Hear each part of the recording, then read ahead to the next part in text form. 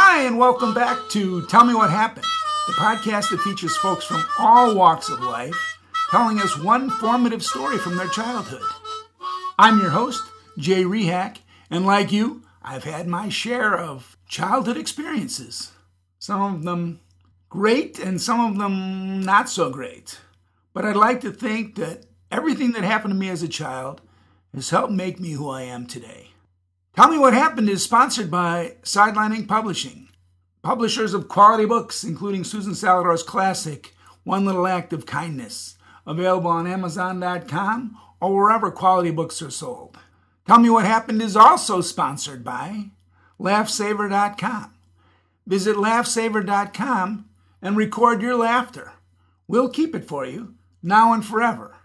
It's free, and your children, and your grandchildren, and your great-grandchildren will appreciate it. That's LaughSaver.com. All right, I have as my guest today a good friend of mine, a former colleague, actually, Ed Zedzik.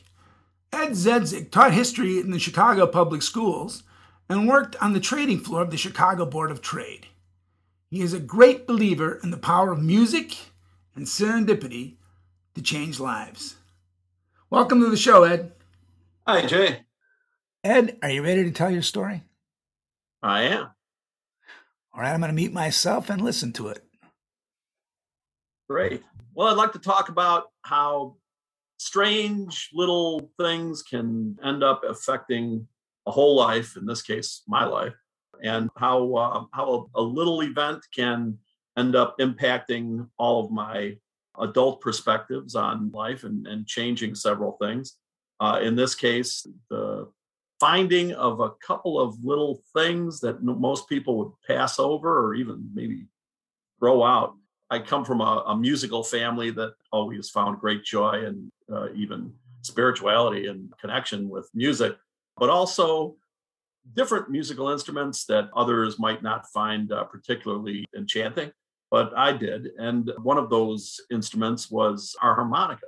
And my older brother, when he got married and moved out of our house, and that left a whole lot of more room for me. But also he left behind a bunch of his old stuff because he was moving into a kind of a small place and needed to find a way to move into that without carrying everything else that he owned. And so that left behind for me, one thing was a bunch of his old record albums. And another thing was a couple of old beat up harmonicas that I found. Again, those wouldn't be much to many people. They're interesting looking. If you ever have seen one, they're kind of small and have some etchings into the metal of them. And so they've got an interesting look, but the ones he left behind were kind of beat up. But I found them, and for some reason they're very interesting to me, and especially the fact that I could listen to some of these old albums that he had, not real old, but kind of old. I played the music of people like the Rolling Stones, John Mayall, and the Yardbirds, Paul Butterfield, all these old British blues bands, British rock bands that found their roots in American blues music. And interestingly, they seemed to discover it and reintroduce it to a large segment of the young American population. And so I was able to listen to some of these albums and hear some of that blues music, and it just grabbed me. And I also noticed that a lot of it had the blues harmonica in it that nobody really plays very much in current day music. But at the time, there were a number of groups like the Rolling Stones and others that I mentioned that had this blues harmonica sound in it. And I thought, I've got a couple here. I think I'm going to try to learn how to play these things. And so I started messing around with them, started playing these blues harps, as they're called, just to see what the sound was. And I also walked down to our local record emporium in the neighborhood where there are just that's something that modern day young people don't have the joy of, and that's looking through the old bargain bin of a record store and finding all sorts of interesting old albums and things that will introduce you to music you might not have otherwise found. And so and they also had a little section of books related to music. And one of the books was How to Play the Blues Harp. And so I started reading this book about how to play it. I noticed that my brother didn't really have the ability to play it very well. So I thought, well, I can maybe do better than him. And I started to learn how to play the instrument as it is supposed to be played by some of the guys I was listening to who played the blues harmonica. And after listening to that and reading a little bit, I started to discover my 13, 14-year-old self that the music was not originally made by British blues artists. I mean, I kind of knew this, but then I found out who the original artists were, and it started to really open my eyes to this music and this incredibly soulful, meaningful, moving to me music. And so I started to hear the originals of this stuff and hear people like Muddy Waters and Little Walter and Elmore James and all these guys that just had this great blues sound. And I wanted to find out more about that and really immerse myself in it as much as I possibly could, being, just a 14-year-old kid here in Chicago. But Chicago is kind of a great place for that. And I and some of my friends would go down on Sunday mornings to a place called Maxwell Street, which is down around, no longer exists now, really, down around Halsted and Roosevelt Roads. And you could go down there on a Sunday, and it was just this amazing open air bazaar that was almost like a Moroccan open air meeting place for people to buy and sell stuff. And the food was amazing. It was these Polish sausage and pork chop sandwiches that they would sell at still sort of world famous now, that you can see the Maxwell Street Polish, and go down there and walk around and see people buying and selling stuff. It was a place for relatively poor people to interact with each other and to sell things and make a buck, more or less, honestly, and have an interesting interaction with people. All the times I went down there, never saw a fight, never even really saw a serious argument. And it was just an amazing, amazing place. But probably the most amazing thing about it was the music.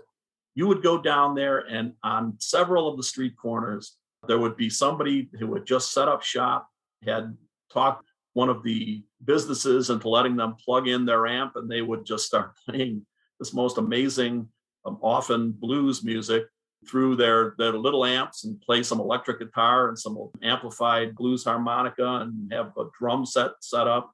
And they would play this, and people would gather around, throw a few bucks into the hat, and listen to this and get along with each other in a way that I thought was just amazing, really.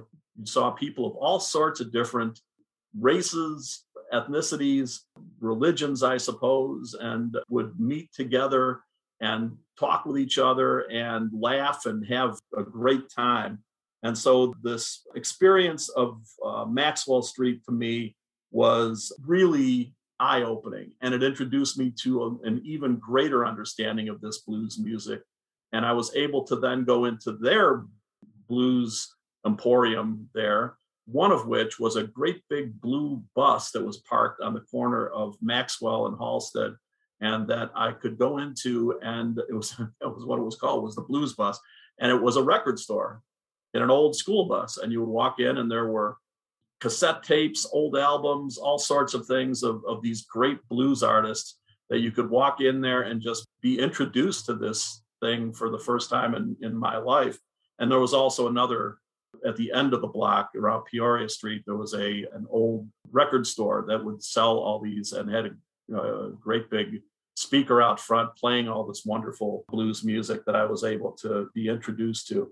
And so this allowed me to develop a real love for this music that has such a, like I said, a soulful, spiritual quality to it, and that I could play, and that my friends and I could get together and play. I had a couple of friends who played guitars and drums, and we were not great, but we had a lot of fun with it. And as my dad said of us, you guys don't have much talent, but you sure got a lot of nerve. And so that's, you're having some fun with that music. And that's kind of really what it's all about.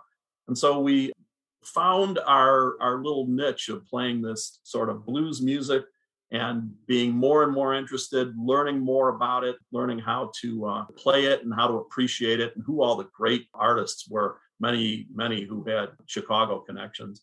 And so much so that when Chicago started having something called the Blues Festival in the summers, I would go religiously every year, often with my older brother, and we would go there and appreciate the music. And one year, I was waiting in line to get in to see this wonderful blues player called Solomon Burke. And I was waiting there and saw this attractive woman standing a couple of steps in front of me. And I made a joke with a T-shirt vendor, and she laughed at it. And I thought, well, now I really have to get to know this woman. She laughs at my jokes. And we started talking with each other, both realized we appreciated this music and how much we both loved it and understood it. And that woman is now my wife. And that enabled me to make this strange connection, maybe, that these two little harmonicas that I discovered, and just sort of following my interests, following my bliss, as it's called, we're able to follow that up and eventually meet the love of my life and the woman that I eventually married. And so that's my story, how my two little harmonicas enabled me to meet my wife and make that all a part of my life. I love it, Ed. I love it. Listen, I know you for a million years, and I know that you've actually played that harmonica, or used to play it occasionally at Whitney Young when we used to teach there. So have you got a harmonica nearby? I'd love to hear. I'd love to I do, in fact, have a harmonica that I could play a little something. I could improvise a little something called Blowing the Blues here. I would love it. Before I do that, I'm going to say goodbye to everybody. But we're going to end a little differently this week. We're going to end with you giving us a little bit of the blues. But I do want to thank you, because I know the impact that it's happened, because I know your wife, and I know how long you've been married, by the way. We have been married 26 years now. All right, so those harmonicas definitely paid off. All right, I'm going to end this show with my good friend Ed Zedzik taking us out. Thanks again for being on the show, Ed.